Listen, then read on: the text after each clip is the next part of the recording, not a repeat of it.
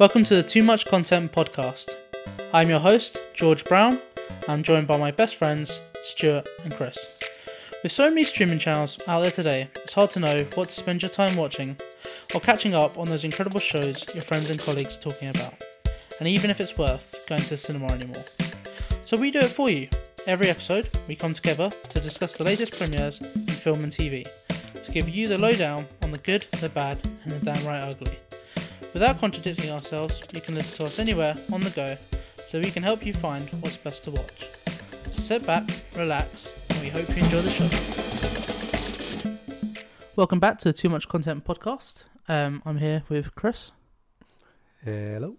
And unfortunately, Stuart still isn't back with us. He's taking a long period of rest.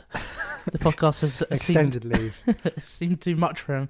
No, he's still away skiing, enjoying himself, but he should be back with us on next week's episode. So, as we discussed last week, we've decided to split each episode into a film and TV category because it maybe have been too much for the listener. We got a couple of recommendations that the episodes were getting a little bit too long. So we're going to do like an hour each for one film, one for TV every week, and keep providing you with those recommendations.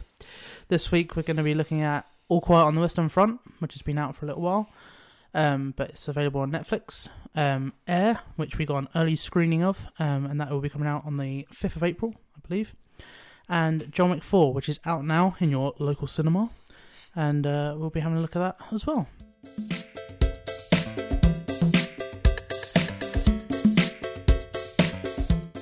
So, All Quiet on the Western Front. Directed by Edward Berger, I think I'm pronouncing that correctly. Which stars the film debut of Felix Camera. I think that's that's right. He plays Paul Baumer. And if I just give a brief overview of what the plot is on this film. So the plot is, it follows the teenager Paul Baumer and his friends as they voluntarily enlist in the German army. Bit of a crazy thing to do. With a fire in their stomachs until that feeling quickly dissipates when they face the brutal realities of life on the front. This film, as we now know, has been nominated, or has won actually, for Academy Awards. And it's the most of any non-English language film, tied with a couple of others, including Parasite from 2019, which you enjoyed, didn't you, Chris? I didn't. Another non-English speaking film that was good. I still need to watch it. I know you're disappointed in me. What? For the listeners, he's giving me a disapproving look, but yeah, I still need to explore the wonders of Parasite, but I've heard it is very good. But yeah, so I'll be honest with you, I finished All Quiet on the Western Front last night in the very early hours of the morning, and it was emotional. It was a very emotional ride. It takes a lot out of you. What did you think of it? Yeah, well, I watched it during the day, so I think it's a bit of a different vibe. Look at it, yeah. Right. Yeah, it's interesting seeing it from the German perspective, isn't it? Yes. We rarely see that. That's a very good point, actually. And then what this did, obviously it was a book. You haven't mentioned that, have you? I haven't mentioned that, no. So it's based on the book, which is probably the most famous book in Germany. And what the film does differently to the book is the book doesn't have it all about the armistice negotiations. So right, the whole thing with Daniel Bruhl, yep, who we know from Marvel films as Zemo. That wasn't in the book. That's something that they did. They added that. They took their creative decision. Which I thought was quite good, actually. I think that added to it. Yeah, because there's the... Because it gives more of an impact when you see that on that final day, they still make them go out and fight. When there's 15 minutes to go. Which is fucking incredible. Which is amazing, yeah. And that was heartbreaking for me. Yeah, but yeah, so that was incredible. So sorry, yeah, carry on. Yeah, I was going to say, give it to the end of the film, and with the pacing, it picks up straight away, and it makes you feel much more empathetic with, obviously you do already, but it makes you feel even more empathetic with the soldiers in that. It's just about to be an armistice, it's just about to be a stop to the war, but some dickhead, we can say. Dickhead, so the dickhead generals.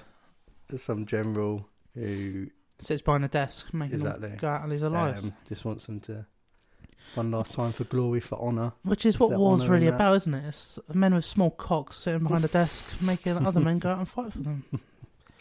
Wankers. But anyway, sorry. No, what did you think? Oh no, I did like it, and I think Apart from all that stuff. Small dick guy. small dick energy.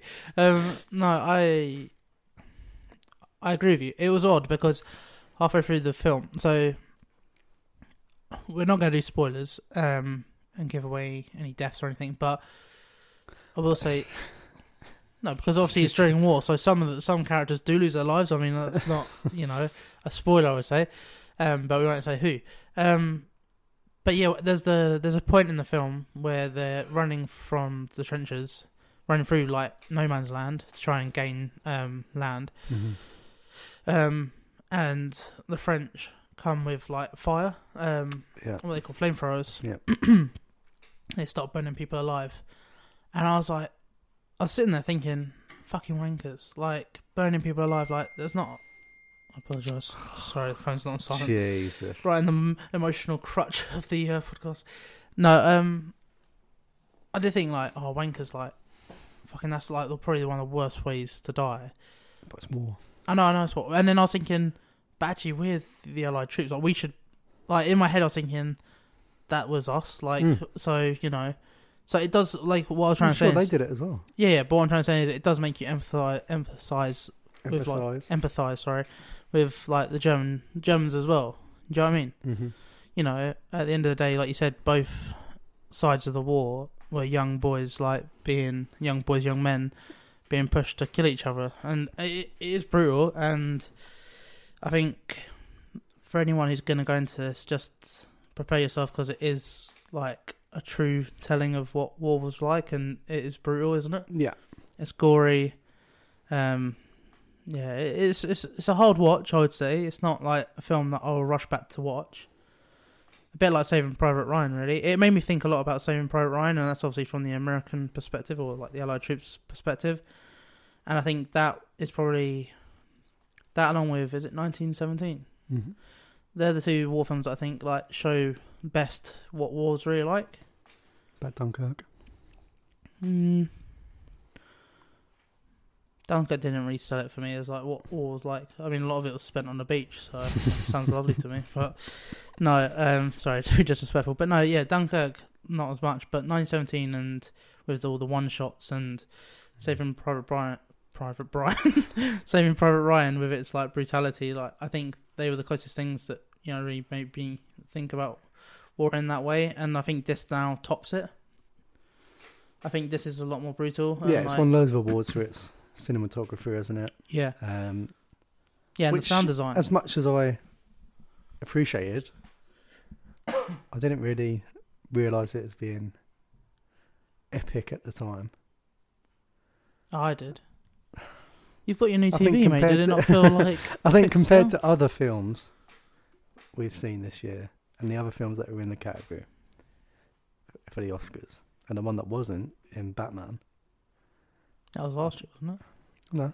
It was in this year's Oscars, yeah, really? Come out like a year ago. Bloody hell. Yeah, I just think those other films a bit more worthy, but it's from an English cinematographer. Yeah, I know, but okay, so if you didn't feel it was as epic, is that the Netflix problem? Is it because it came out on Netflix? If you went to see this in IMAX, or maybe, yeah, or on the big true. screen, do you think you would feel the weight of it more? Like, would you say it was more epic than you've maybe felt like sitting in your living room watching it during the day? Yeah, maybe. Again, yeah, I watched it during the day, so I think the setting has. Yeah, it's odd, isn't it? With it. Watching it at night and during the day, it does seem to change like the vibe. But yeah, getting back to the cinematography, I think it was really well filmed. I'm astonished. I don't know how. I was reading a bit about the background of the film, and they were saying that they filmed in Prague on this massive set that was about the size of 10 football pitches to do all the trenches and the field. There's a whole behind the scenes thing on Netflix as well, about a 20-minute. Yeah, so I didn't get to see that, but you watched that. Yeah. Was it good? Yeah. So you probably watch that after you've seen it. Yeah, go into if you're interested about how they made it. But not just the camera work. I mean, the camera work was amazing. Yeah, and how they pulled off like all the explosions and everything. Yeah, the explosions are insane. So when you saw the behind the scenes, was a lot of that CGI or was that actually real? It was real. And then we had the actors saying, "What we're doing isn't acting; we're just reacting." Yeah. To all of these explosions going off. Like, these are natural reactions. Which is incredible. Yeah. And I thought it was good that it's obviously a German film, but obviously, other than maybe Daniel Brahl, who's kind of come into the mainstream, I didn't know any of the actors. No, so it was the debut for Felix. Yeah, and he's from the theatre. I think it's his first film. Right. Yeah. And it's his debut. Obviously, all the actors are fairly young. Yeah. As the soldiers. Which I thought was good. So you're not watching, I don't know, Matt Damon or Ben Affleck on screen like we're going to talk about in there. But it's just nice having unknown actors, and that was quite refreshing. And also, we both enjoyed the sound design, didn't we? Yes, amazing sound.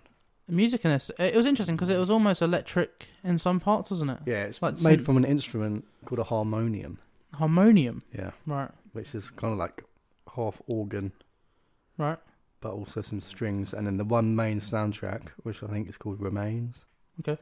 And it goes dun dun dun. Go on, Chris. That's with the harmonium, but also some editing, some modern like synth chords put over it.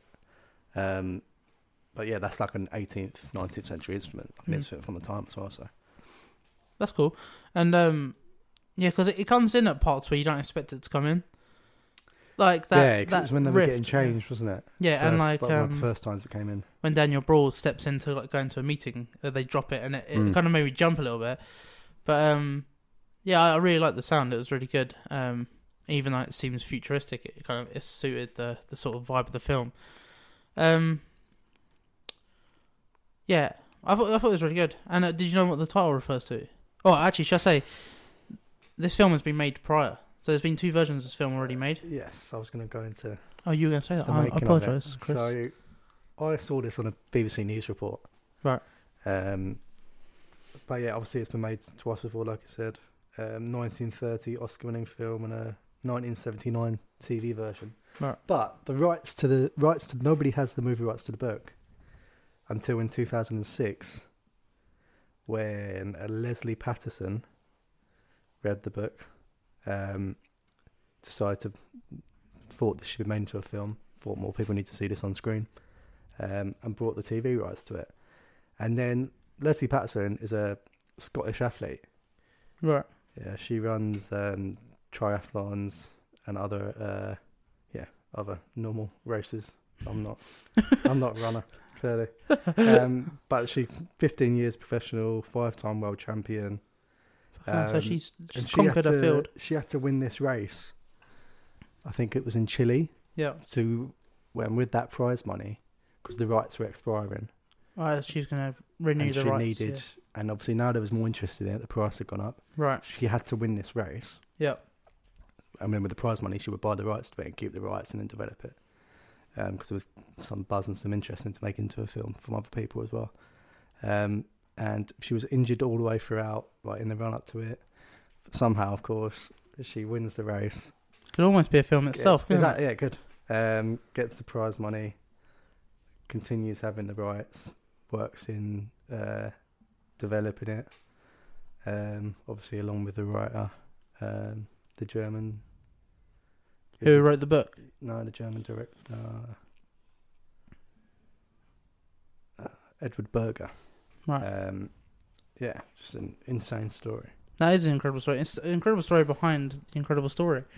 So that's quite cool. So do you know what? So obviously it's been made twice before, and they've redone it this time. Do you know what the title refers to? All Quiet on the Western Front. No? It refers to the ending of the novel. novel. Question. The movie is based on where the reader is told that the only report on that day, there was nothing new to report on the Western Front. So that's where the title of the book comes from. But no, yeah, I thought it was a good film. It's on Netflix, as we said. It's obviously won, 4 Academy Awards. It's done really well. Just remember to bring your tissues. It's quite an emotional roller coaster. But it's a great war film for any war film lovers out there. Who I am one of. It's a great war film, and The other thing is, did you watch it with subtitles or did you watch the audio dub? No, subtitles. Always watch subtitles. Never watch the dub. I've spoken to a lot of people about this, and they said watch it with subtitles. I think it's okay to watch with subtitles. I did watch it with the audio dub, but I did struggle. It is because you can tell like some of the voice acting doesn't match the characters. Yeah. So I think for the listeners, I would, if you don't mind watching a film with subtitles, I'd definitely probably go with the subtitles. But no, yeah, I think definitely worth spending your time on. It's not one to sit with the kids and watch, but yeah, if you've got some time and you want to relive, the experiences, it's a difficult one. It probably will bring you down afterwards, because it is quite an impact. But so it's a bit like I kind of think of the Joker film. Like I wouldn't rush back to watch the Joker film because it's quite an emotional impact when you watch that. So I'd say this film isn't something you just put on like a Friday night. You kind of got to be prepared to go into it. So yeah, but it's good. Just on those film rights, they have to renew the option on the film rights every year at a cost between $10,000 and $15,000, eventually totaling to $200,000. Fuck me. Yeah, so she was using their race winnings. They had to remortgage the house. Daniel Radcliffe was keen to act in the film at one point, but there wasn't any money to do it. It's incredible. Insane. Well, it's obviously paid off for her because it's obviously done really well, so she must be happy. But no, yeah, I thought it was really good. Do you have anything more to add? No. Go watch it. Yeah, definitely give it a go. So yeah, that was All Quiet on the Western Front. Quite enjoyable. But yeah, very emotionally impacting.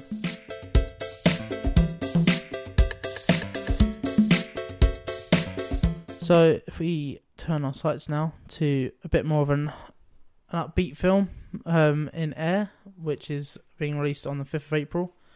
It's directed by Ben Affleck and it stars Matt Damon, Jason Bateman, Ben Affleck himself, Chris Tucker is back, which was great to see, Viola Davis, and that's the main cast. But the big thing to say is you never actually see Michael Jordan. I know, and this is what I was going to discuss in my notes, that I kind of like that. I like that you didn't... Obviously, Michael Jordan is a big part of the Air Jordan and like success with that sort of aspect, but it was good that they didn't focus on Michael Jordan. More than the big part. But a huge part. It basically. But yeah, I enjoyed that they didn't really focus on, didn't really show his face like much of the film. It's not as much as it is about him. It was about the design. It was about Nike. They wanted to share the light on the team at Nike who got this off the ground.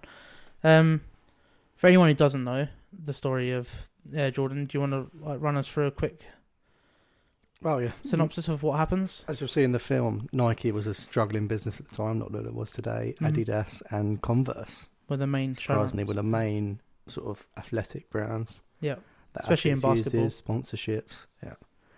So Nike was just like the running shoe, wasn't it? It was only really known for runners, and it was like a running brand. And then, as you see in the film, there you had obviously their budget was much lower than Converse and Adidas, so they couldn't sign as many players that they want to. Like obviously, like over here, if we imagine football over here, there'll be football boot deals with certain players. I know, talk now, Haaland, one of the best players in the league, still hasn't signed a boot deal. Still wearing different boots each game, different brands. Oh really? And just to clarify, obviously basketball wasn't as big at the time, was it? Yeah. Not many people watch basketball as much as they may watch, baseball or American football maybe. But so that's why it wasn't as big, and that's why they didn't have as much money, or they didn't want to fund as much money into the basketball division at Nike. Yeah, and also Nike wasn't as big. Yeah. They were the third biggest. Brand back then. But they were making like £1 billion off of the running shoe. So in the film, they kind of argue like, why are you not putting more money into basketball? And what I was trying to say is that it just wasn't, people didn't see it as such a sport at the time. Well, the people at Nike didn't, did they? No. The people at Nike didn't believe, but there was obviously a big following outside of Nike. Sorry. But yeah, so they've got a £250,000 budget. In the NBA every year, you have the NBA draft, something that they should do over here really. when the best players from college are ranked, and then usually the worst team that season will get the best one, the top one, and goes on and on and on. Not going to explain the whole thing, but teams do different trades. They trade spots, they trade options on players. It's all quite complicated. But anyway, they've got this £250,000 budget, and instead of signing 5 players for £50,000 each, what's his name? Sonny Vaccaro. Yeah, so Matt Damon. Played by Matt Damon in the film, sets his sights on Michael Jordan, who at the time is just this rookie, never set foot on a NBA court, a professional basketball court before. And he wants to go and get him, and yeah, that worked out pretty well. Obviously, Nike, as we know now, Jordan's a massive brand. It nets Nike about $5 billion every year. That's incredible. So yeah, they took the risk and it paid off. That is incredible.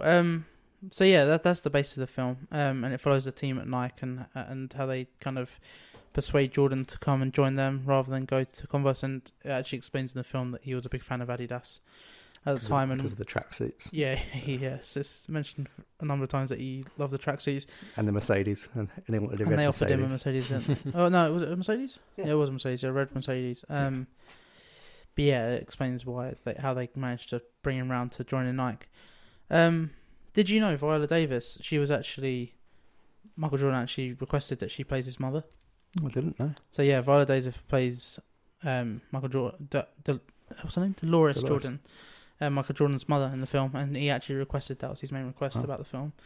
So I thought that was quite interesting. I quite liked Jason. I love Jason Bateman. Oh yeah. And he plays Rob Strasser. Who's kind of like one of the higher ups at Nike at the time. The marketing head, isn't he? Yeah, yeah. And then also you have Ben Affleck playing Phil Knight, who's the Nike CEO at the time. I thought the cast was great. Obviously, you've seen Chris Tucker come back. This is like his first feature film since like 2016. Mm-hmm. Hilarious. I thought he was hilarious from the film. He really added to it, and it makes me more excited. They're making a Rush Hour. They're making another Rush Hour. Yeah. Him and Jackie Chan. So I'm excited for that now. Mm-hmm. It's good to see him back, and he was very funny. Yeah, I really enjoyed it. I didn't know what to expect going in. But I think it's good. It's like an underdog story, in a way. It's another one of these Matt Damon, Ben Affleck collabs. Yeah. I think actually I've got on my notes. What did I say? Started obviously with Good Will Hunting. Yeah. What did I put? This is their 20th collaboration together, either in front or behind the camera, which I think is incredible. 20 collabs. Wow, didn't know it was that much. Did you know it was that many? I think, given Air Jordan's fame, I wouldn't say this is particularly a story that I would have expected to be turned into a film. I think the antithesis... Yeah, it doesn't need it, does it? It doesn't need it. And I think that's why when I was going into this film, I was a bit unsure of, like, is it going to be worth my while? I mean, obviously it had a good cast, but I was kind of like, is it... It's just going to be a film that was like Blair. But I actually really, really, really did enjoy it. I think the 80s nostalgia as well. Mm-hmm. And I think... There's just really interested in how they get all the merch. I know, that's exactly what I was thinking. Because they do it well in this film. They as they pan through the office, they like highlight different shots of like old sort of 80s nostalgia things like the cereal. Even like the old Coca-Cola bottles they have around the table, and that must be worth. So what I'm wondering is, loads of money. Do they acquire that, like looking for it, or do they get like their set designers to make that? I think surely the studio, surely they share stuff they've had from other films. So surely, they have like a massive big lot. But yeah, I think the back lot of it. The set designer will have to go out and get creative. Yeah, as well. But it was no, I really enjoyed that, and I thought that definitely added to it. And the music, the tracks they use, obviously the 80s tracks they use in the film. Yeah, the music was really good to be fair. There's so obviously you know what happens. So it's not really spoilers, but the meeting they have with Michael Jordan towards the end of the film, and you've obviously been watching this underdog team, and especially Matt Damon. No one really believes in Matt Damon. No. Other than maybe Chris Tucker. Chris Tucker's character, who he plays Howard White. who's the basketball, like head of basketball in Nike at the time.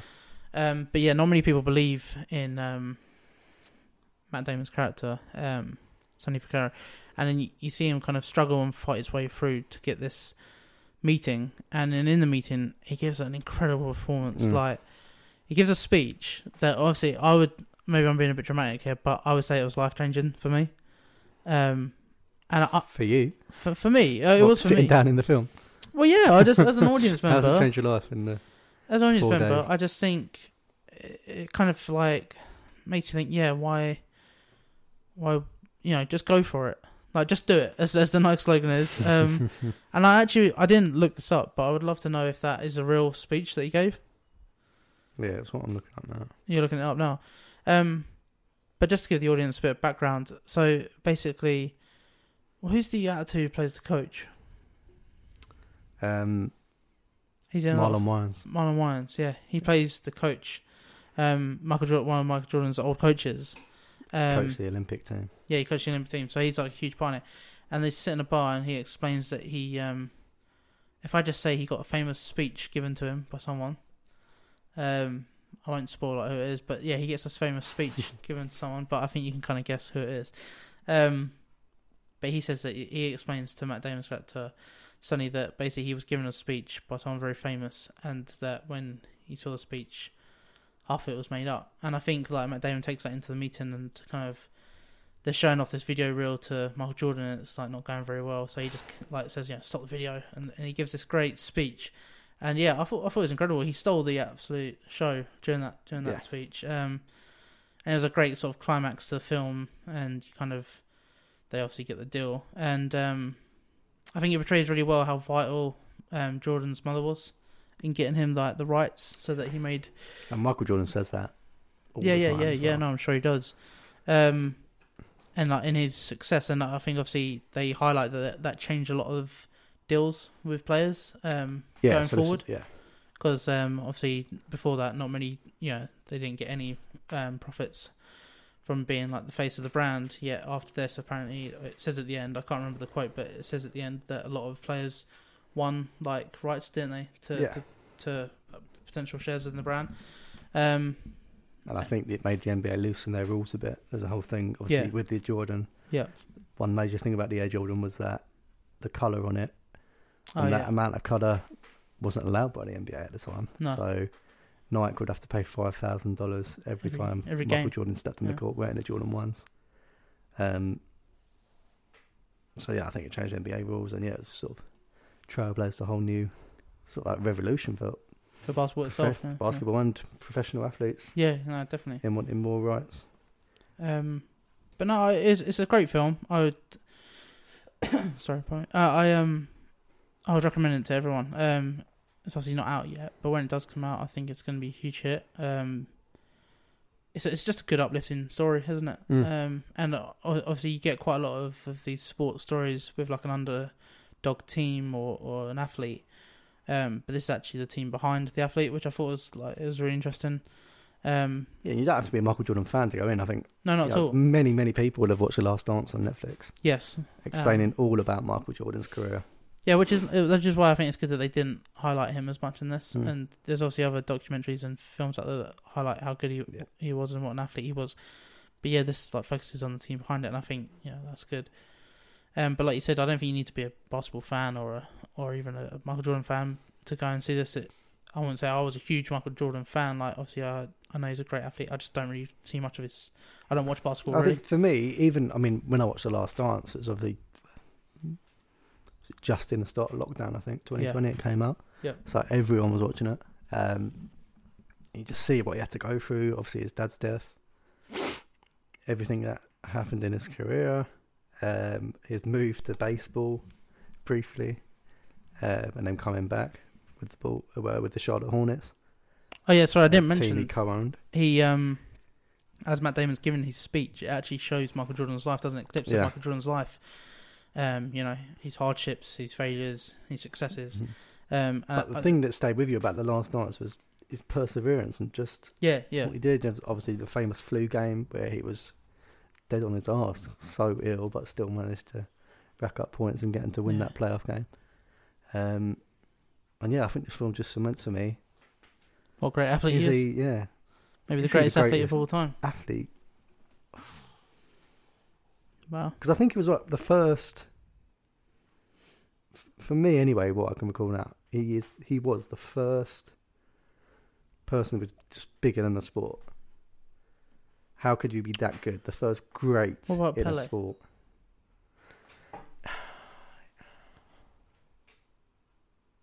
Got you there, haven't I? Yeah. And Pele, Maradona, football. Obviously, a lot of sports that we're missing out here. But yeah, maybe it's just because Michael Jordan was at a time where media was starting to come into it.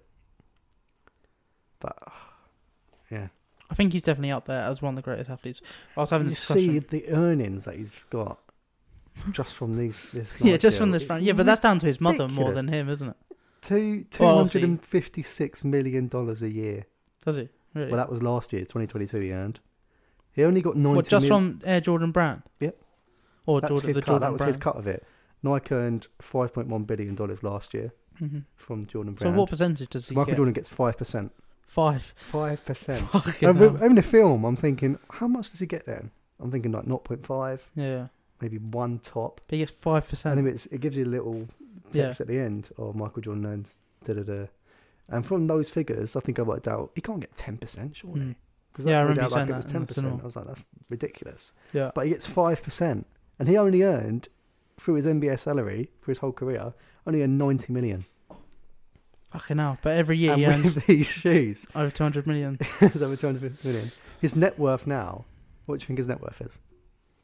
I wouldn't even like to guess. I honestly wouldn't like Come on, to give a guess. guess. Is it in the billions? Yeah. Oh my god. $1.6 billion Is his net worth? is his net worth. Fuck me. It's 1.3 How old is billion he? pounds. Do you know how old he is? I think he's late 50s now. So he's still young, pretty much. It's That's incredible. Yeah. Fair play to him. He's obviously, hard work pays off, as it shows. Yeah. Again, if he wasn't that good, these shoes wouldn't have sold that much. Exactly. And so obviously, I think they sold obviously in the first couple of years because they were different. yeah. They were this brand new thing. But Again, if he wasn't the greatest there's been. and like Dolores Jordan says, if it's nothing. The shoe's nothing until her son someone steps steps into it.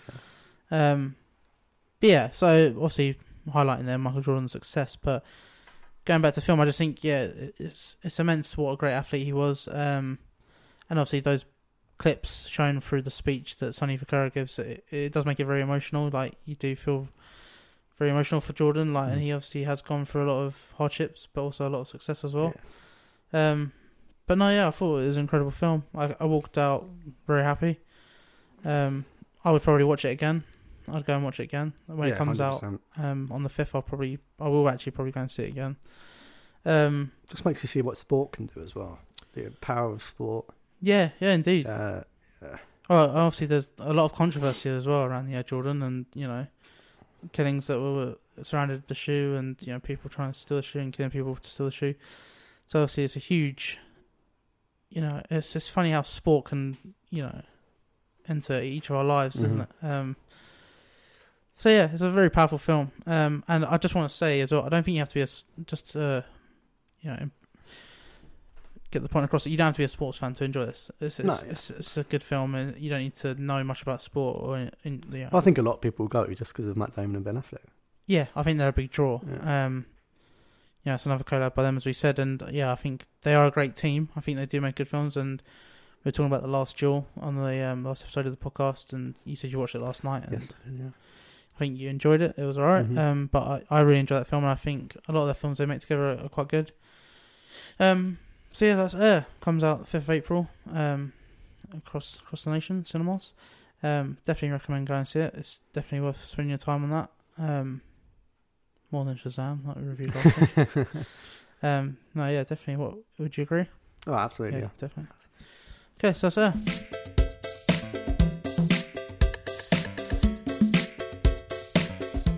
Moving to John Wick 4 now. This is the money shot of the podcast. We're going to do quite a big review of this, and also go into spoilers for this, because I think there's a few things we want to talk about spoiler wise. A few shocks and twists and turns in the film that we weren't expecting. So this is again directed by Chad Stileski. Is that pronounced right? Stileski, yeah. Stileski, who obviously was once a stunt performer and was Keanu Reeves' double on The Matrix and such films. And now he's a director, so he's directed every John Wick film. Obviously, you have Keanu Reeves back as John Wick. Lawrence Fishburne returns. Ian McShane as Continental owner Winston. Bill Skarsgård is the main villain in this. Chris is turning his nose up because he wasn't a big fan, but he plays the Marquis. He's the big bad. We also get Donnie Yen and I'm going to struggle to pronounce this. Hiroyuki Sanada. Yeah. And newcomer Shamir Anderson, and this is his first major film. He plays the tracker. And there's the British singer, his daughter, Sanada's daughter. Yeah, well, that's in my notes. I was actually going to come back to that. Sorry, but you can. Well, I can't remember. I can't remember her name now. I've got her name here, but I'll come back to that in my notes. And obviously, Lance Reddick comes back, who recently passed away just before the film was released. So yeah, R.I.P. That's incredibly sad. I can't imagine. I know that they were wearing a blue ribbon, everyone on the premiere. But yeah, incredibly sad for the cast that he passed away just before this film came out. But yeah, the main premise of the film, John Wick's back. Following on from the last film, hopefully you've seen John Wick 1 to 3 before listening to the review. So he obviously was shot by Winston, the Continental owner, in the last film, and thrown off the building. Well, he shot off the top of the building and fell 20 floors and somehow survived incredibly. Because if Winston didn't do that, then he would lose the Continental for helping John Wick. John Wick's back in this. He's found a way to get to the high table, and by doing so, he gets hunted again. Basically, the premise of the film, and the Marquis, played by Bill Skarsgård, is looking to put an end to John Wick. So that's the main premise of the film, I would say. Won't spoil anyone that. If we go, just give a brief review of what we thought of the film before going into spoilers. What did you think, Chris? Now, I will say, sorry, this is obviously the longest John Wick. It comes in at 249 minutes long, which is a very long film, almost 3 hours. How did you find it? Well, I didn't think it was... It didn't seem as long as it was, which is always a good thing. Yes. Also, I think there's 3... It's just... As there is with John Wick, there's major set pieces in it. Mm-hmm. I think the best scene was when they were at the casino, which is sort of right in the middle of things. I really enjoyed that. Great music. Yeah, the music it's just a pounding beat that goes along with him blasting through these people. It's great. And then, again, another sort of new shot that we saw, which is something that John Wick's always done. We saw this whole shot where it was like a floor. Like if you imagine when you're looking at houses, it was like a floor plan shot. Yeah. Camera was going over, showing him going in different rooms. I almost referenced Cluedo. It's a bit like Cluedo, isn't it? True. You're looking above with each individual room, and he's kind of going through, blasting all these people. But I thought that was an incredible shot. So I think overall, solid film. It's hard to not pick out one or two bits. We didn't actually see this film together, did we? No. I actually went on my own to watch this on the premiere night. I will say, I thought it was incredible. I thought it was really good. For me, the runtime was a little bit too long, and I think you could have done without one of the set pieces, probably. Yeah, I don't know about the set pieces. I thought there were one or two scenes you didn't need. There was the whole scene when they were getting ready to go on this boat, when they were setting up the last scene. Wasn't needed. But then I do think there were some characters that should have been in it more. Yeah, okay, so that's in my notes as well, that it introduced a lot of new characters that I really did enjoy. Mm-hmm. Especially Shamir Anderson as the tracker. I thought he was incredible. He has a German Shepherd with him who helps him fight. Oh, Chris is... I don't know if he's needed. Really? Yeah. So, personally, I think they're going to continue him in the franchise. Yeah. I really liked him. And I like that he was on both sides. Oh, nothing wrong with his performance. The coin. I do understand where you're coming from, that maybe his storyline wasn't needed. Mm-hmm. I only think they're doing it because they're setting up especially maybe in the context of the whole film with what happens at the end.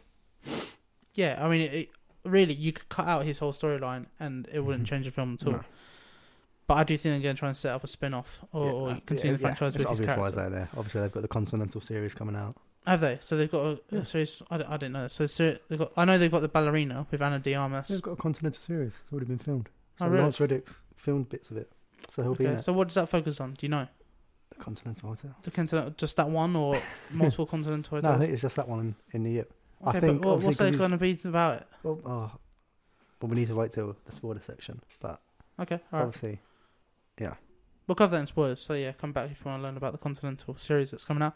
But no, I just felt obviously every John Wick film follows the same sort of formula. You know, he's being chased. Crash bang, boom boom boom. A lot of fighting, Gun gun gun. climax. You know, he wins. I think. I'll be hit by a car, thrown off a building. I think getting into the full film and it being almost 3 hours long, it did felt tiring for me.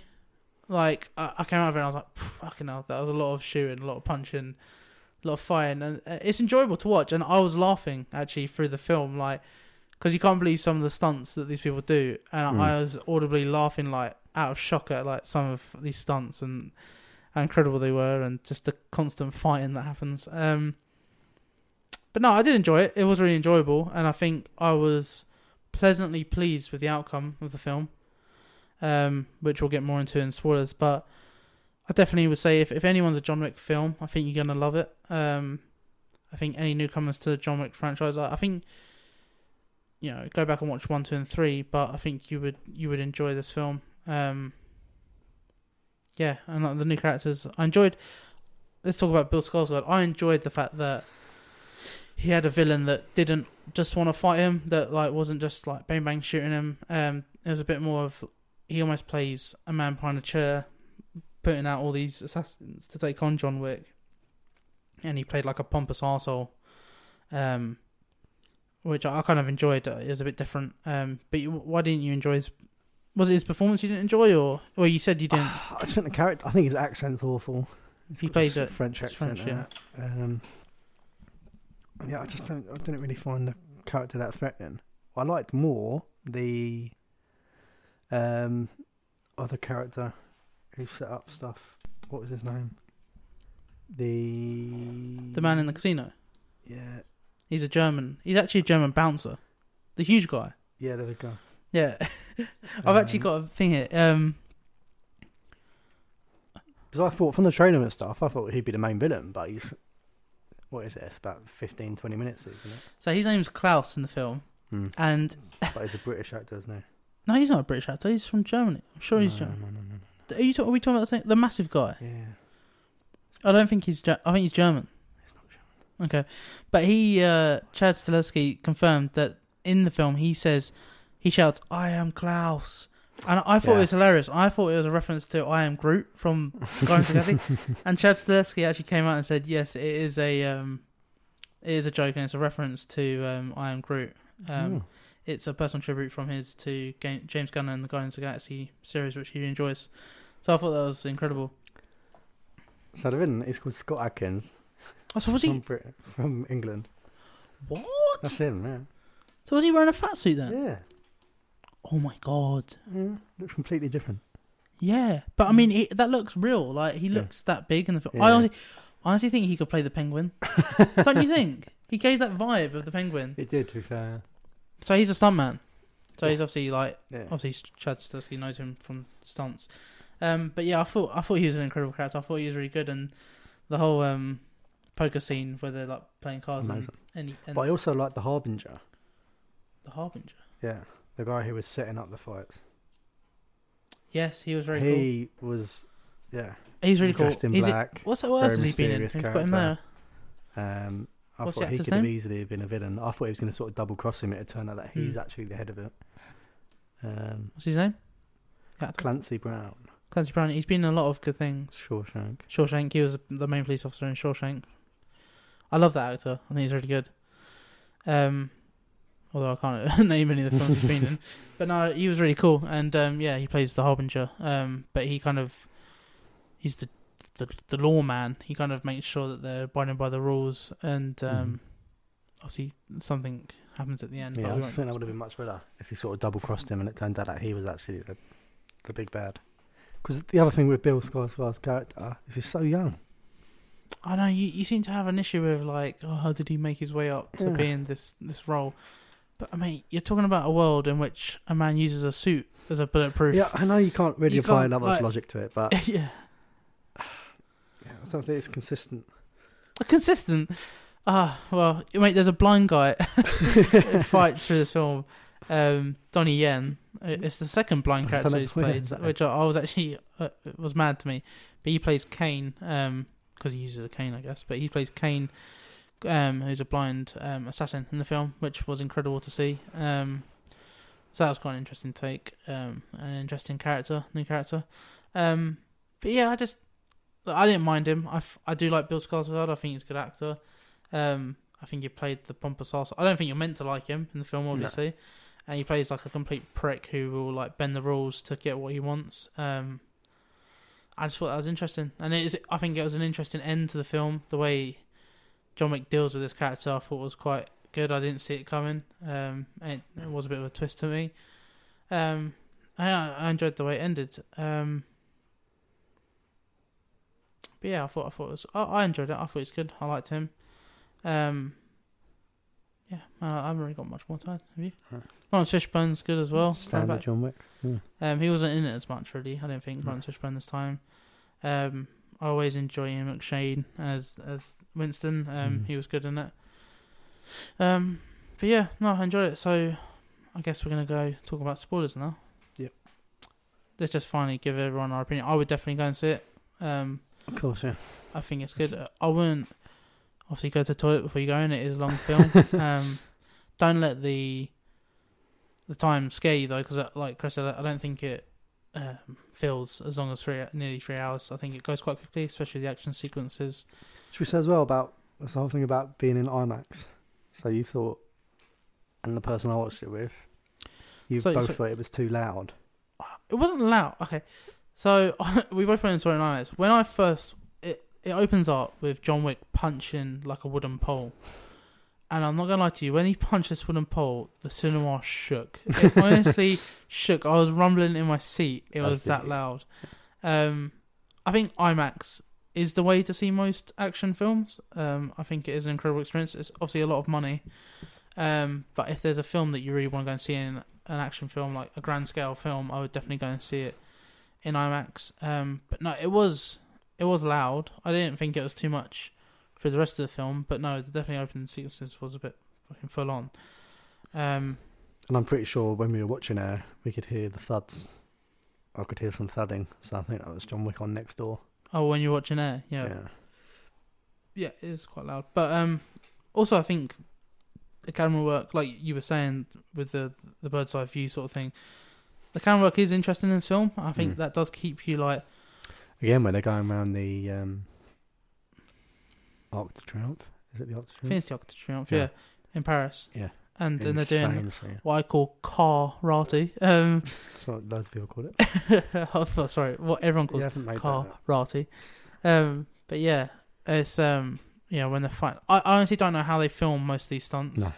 You see people like getting flipped off of cars and thrown about, and I don't know how they film it. And also the colour grading. The colour in this film, it's just a beautiful film to watch. You know, it's not only action, like it's enjoyable to watch, like the colour that they use to portray different. Well, obviously, it's always dark, but is it? Would you say it's always dark? Most of the time, it's dark. Yeah, it's always at night, isn't it? It's mostly at night. Yeah, Vampire-like, right. Yeah, huh? He's pretty much a vampire. You're right. You don't see much in the day, but it is enjoy. The lights that they use, the artificial lighting is really good in it. But no, yeah, I would definitely recommend it. And it is good in IMAX. I think some of the shots were shot for IMAX. It's the first time they used IMAX cameras, I think, on the film. So yeah, no, it is. I definitely recommend going to see it in IMAX if you can afford it. Yeah, it's very good. Oh, the thing I've got in my notes as well, that bird's eye view shot following Wick as he makes his way through the rooms. The inspiration for the top-down action scene featuring the Dragon's Breath shotgun was from a video game called Hong Kong Massacre that was released in 2019. Mm-hmm. So that's where they kind of got... talk about Dragon's Breath as well, shouldn't we? What, the That was a gun? new, yeah. Well, it was ammunition, wasn't it? That Yeah. was new ammunition where That's right, the ammunition. it would explode on impact. So it would set alight It was your yeah, victim. It's fucking incredible. It's just funny outlandish to watch, fun. Yeah. Sorry, I'm just like scanning through my notes quickly just to see if there's anything more I want to add before we go into spoilers. No, I think that's it for the review, for the main review. Go watch it. Come back and listen to our spoilers if you want to hear our review of what we thought of the ending. But yeah, going into spoilers then. What do you think of the ending? So Well, let's start. Let's explain. So I think we should start at the beginning, really, with the death of Chiron, Right. Yeah. because that shocked me. I was surprised that he died. I mean, it's Lance Reddick's just died in real life. and they actually killed his character And they off in the killed his film. Yeah. Well, he's got a bit of emotion. Did you actually? I did. Yeah. It was So emotional. sad. It was odd actually because it gives it more weight to the film, I guess. Unfortunately, that he did die in It real grounds life. it, yeah. But yeah, it was incredible. I can't imagine what it would have been like for the cast on the night of the premiere, knowing that he's going to die Well, in just the to film. watch this back now. Yeah, it knowing- must be a hard watch for them and for the audience, to be honest with you. So it was. So if do you want to go into what's the Continental series then? You were saying that So the Continental series will be a prequel. it's a to John Wick, prequel, yeah. right? Okay, And this is what I think they should do with John Wick films as well. we'll go back in time, Yeah. Because we know from focusing on the John Wick first or film, other. John Wick, yeah. Right, okay. Because he fought with the Russians, didn't he? He fought for the Russian mafia. Yeah. So I want to see all that shit. So we I obviously want to see his dog more. Yeah. obviously you wouldn't get Keanu Reeves back to play a younger No. version of John Wick. So who would be your fan casting? I don't know, you put me on the spot there. Because I wouldn't say John Wick or Keanu Reeves in the film is like hugely buff or No. built up. So No. it could be anyone really. I'll be honest with you, Adam Driver would be pretty cool. He's got the long hair. Yeah, that would be fucking amazing. He's got a sort of like bit of a Russian look to him, hasn't he? Is he young enough though? That's the thing. I don't know. He could play a 30. mean, Maybe how they old- should do the prequels, but they should start like recent, Yeah, it's like a few years before Yeah. the first one. and then each one goes back further in time. Yeah, maybe it goes the other way. Yeah. Good idea. But that's just to get one actor Yeah. to do it. I mean, I'm trying to think of people who look a bit John Wicky. We just put a wig on. I mean, Timothy Chalamet, but he's not. Yeah, he'll have to bulk up. Yeah, he'd have to buck up a little bit. Yeah. He's maybe a bit too weedy. Anyway, if you've got any recommendations. But yeah, so the Continental series is a prequel series of how Winston gained control of this hotel. That's cool. But it hasn't got him in it. So I have someone playing They're a not young in it. Ian McShane. Fucking Mel Gibson's in it. Mel Gibson. Yeah. Okay, cool. It's just throwing me a bit. I've only just found that out. You're not a big fan of Mel Gibson, are you? Oh. Do you know his? You don't know his personal views, do you? I do know. Yeah. From you, I've Fucking understood nutter. a little bit about what his beliefs are. But yeah, so we're going to see how Winston was for, how this hotel, I think, becomes, what do they call it, consecrated within Yeah. the whole assassin empire, Yeah. under the hand. I find the lore to John Wick really interesting. Mm. Like the Harbinger character, like where'd he come from? Like, who's taken over the high table now? So obviously we've covered unfortunately Lance Reddick's departure from the series. But what about John Wick then? So were you shocked by the ending, like how it played out? Well, before I went into the film, I thought, right. For fuck's sake, you didn't spoil it for yourself. No. I thought, right, this is the longest one there's been. Yeah. And we're on number 4 now. It's not getting any younger. But what I also thought was, right, they haven't named, this hasn't got a title. Yeah. Not realising that there was chapter 2, which didn't have a title. It was No. only chapter 3. 1, 2, and Parabellum, 4 didn't have it. which is Parabellum did. just a bit weird. Can I just say they were going to give this one a title? Well, Yeah, no, I no. can't remember what it was, but watching an interview with Chad Stahelski, he was saying that they were going to give this one a title, but they ended up. Maybe it would have given it away. Yeah, I think so. But yeah, it did take me by surprise. As well, you think, oh, he'll survive that. He survived much worse when he's been hit by 4 cars in a row and fell off a 20-story building. Full of loads of buildings. But yeah, I knew he had them. Did you realise he didn't fire? No, that's what I'm saying. So I didn't. I knew he didn't fire. So I was getting close to him. Maybe I was shocked. I thought Winston was going to come out the back and shoot him. Mm. I knew he had to put it in the gun. I didn't. Yeah, I maybe didn't think about it, but yeah, when I saw him, I was like, the Saints going. I did think Winston was going to shoot him. Or I thought that Harbinger guy would shoot him and then go, "Oh, it was me." Maybe, yeah. I thought what was going to happen was Winston was going to shoot him and say, "Look, I'm like taking over the table now. I'm like the leader of the high table," or along those lines. You went with your cousin, and he had an interesting theory that maybe John Wick hasn't died. Well, no, it's more about Winston, wasn't it? It was more about Winston, but do you think John Wick's dead then? I think yes, but they can easily bring him back. Yeah, or what you see is, anyone listening to this... I don't think they were going to bring it back. But now, I think it's Lionsgate, isn't it? Mm-hmm. Now they've seen how much money this has made, they're now considering. Then the CEO or the VP said they're now considering making a 5th one. Yeah, but I think they should just... But I do think there's a nice finality to this one. Yeah, I think they should leave John Wick as it is. To explore the lore. They're obviously making Ballerina with Ana de Armas, and she's a great actress. So explore that. Maybe bring on Shamir Anderson as the tracker and explore his character. I thought he'd be in the series, but this is a prequel. I didn't realise this was a prequel series. Yeah. So explore his character. You've obviously got the prequel. He's got to be in the Ballerina. I think there's a lot more lore that they can explore. They don't have to continue with John Wick. I like that he's finished. We don't need to see more of John Wick doing this shit again. And you can always come back in those films. They're prequels.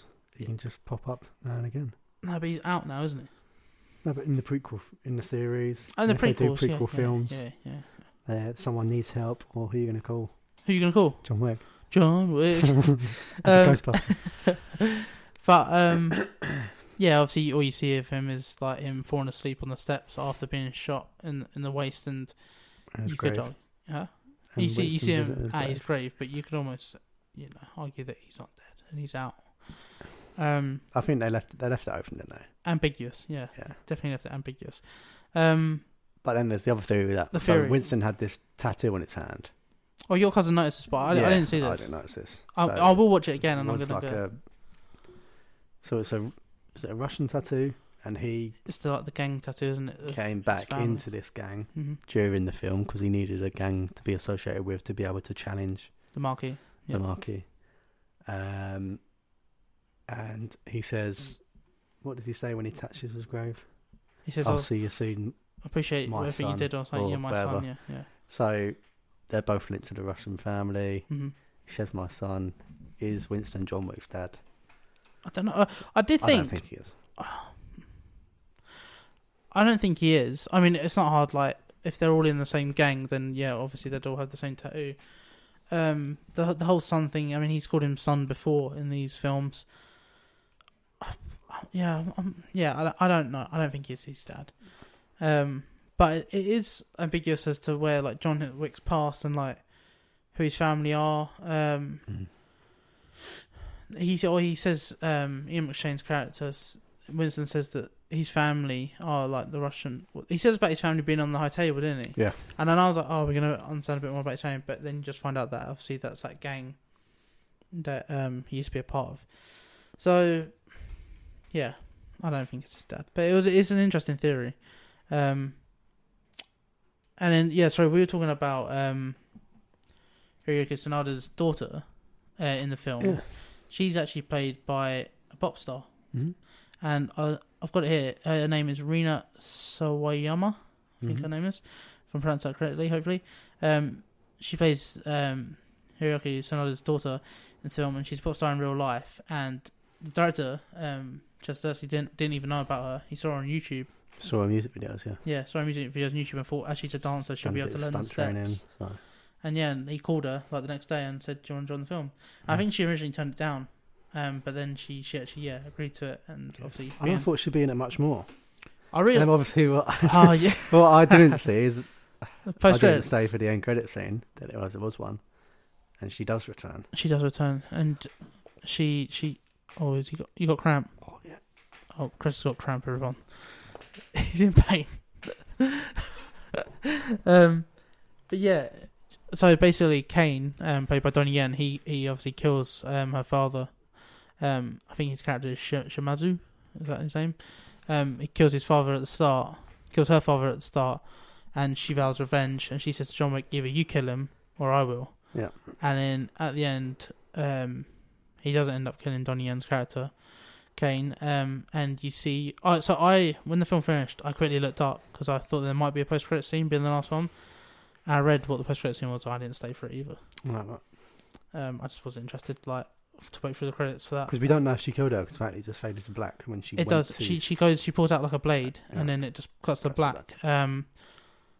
So, if they explore her character, if she goes on to be, there's a lot they could do with this, the lore and the history and the series of this, and I think it is incredibly interesting. I hope they do more. I enjoy it. I think I really enjoy Ana de Armas, so so I like her performances. Sure. No, she's a great actress, and we've seen her do stunt work in James Bond. In what's that film called? Only No Time to Die. Yep. She does stunt work in that, and I think she was great in that. So I think she's perfect for the role. I think she's gonna be really good at it. I look forward to seeing that film come out soon, hopefully.